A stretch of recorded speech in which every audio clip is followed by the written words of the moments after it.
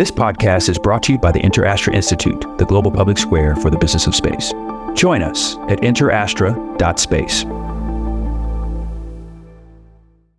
I might have just swallowed this and stewed over it. Not now.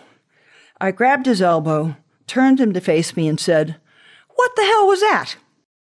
I am the only person to have walked in space and gone to the deepest point in the ocean.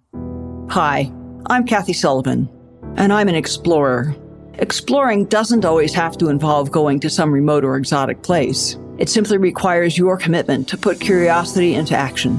So join me on this podcast journey as I reflect on lessons learned from life so far and from my brilliant and ever-inquisitive guests. We'll explore together in this very moment from right where you are. Spaceship not required. Welcome to Kathy Sullivan Explores. Before we take off, I have a gift for you.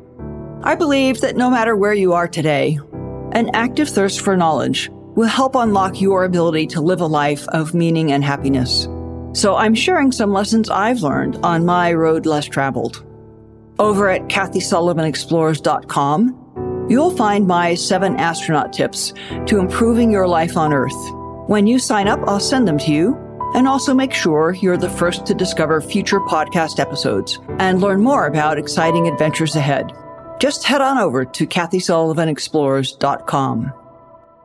I learned a big lesson about leadership styles and culture walking out to the pool one day.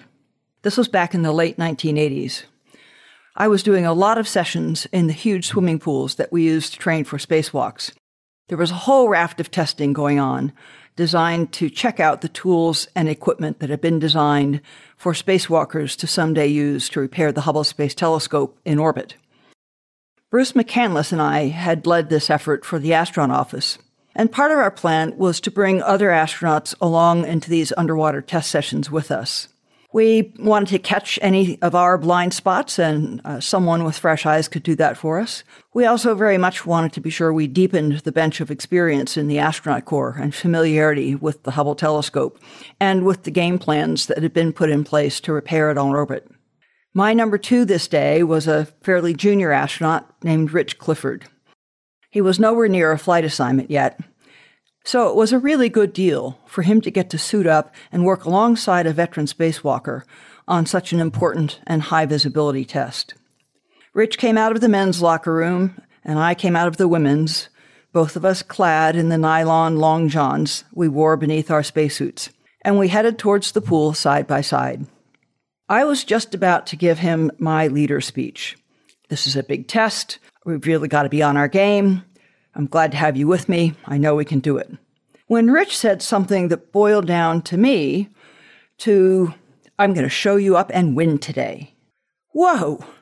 I'm doing this guy a huge favor by including him, and he's trying to take me out? To put me off my game? What the heck? Earlier in my career, I might have just swallowed this and stewed over it. Not now.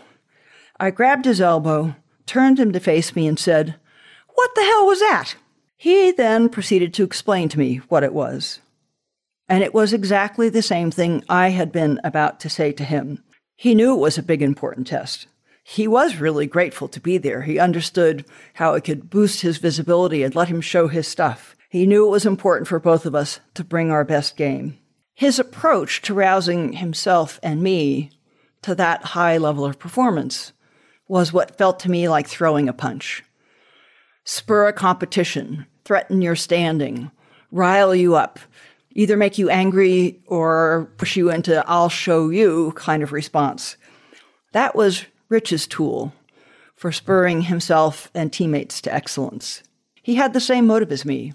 He was just accustomed to using a very different tool, the tool of a competitive spur. And I learned something else as I thought that through over the next couple days. I had different tools for spurring teams around me and spurring myself to excellence. I knew they worked just as well as competition. They worked better for me, in fact. But I also realized I had only ever heard the competitive spur through one single filter. I had always taken it as a punch that was being thrown at me, as antagonistic, aimed at me for a negative purpose.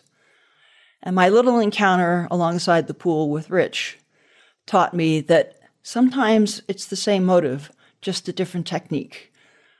So the key is to really understand whether you do share the same purpose with that teammate or that colleague, and they're just using a different tool to try to get to the same point.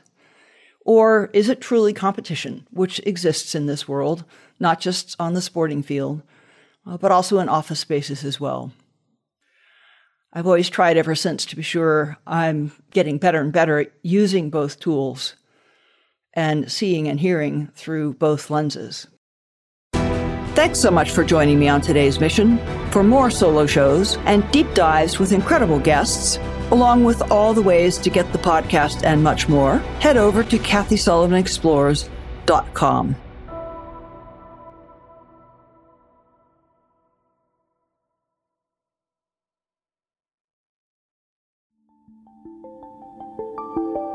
This podcast is brought to you by the InterAstra Institute. New episodes are available on Spotify, Apple Music, and most everywhere podcasts are found. To be the first to know when the next episode drops, head over to interastra.space.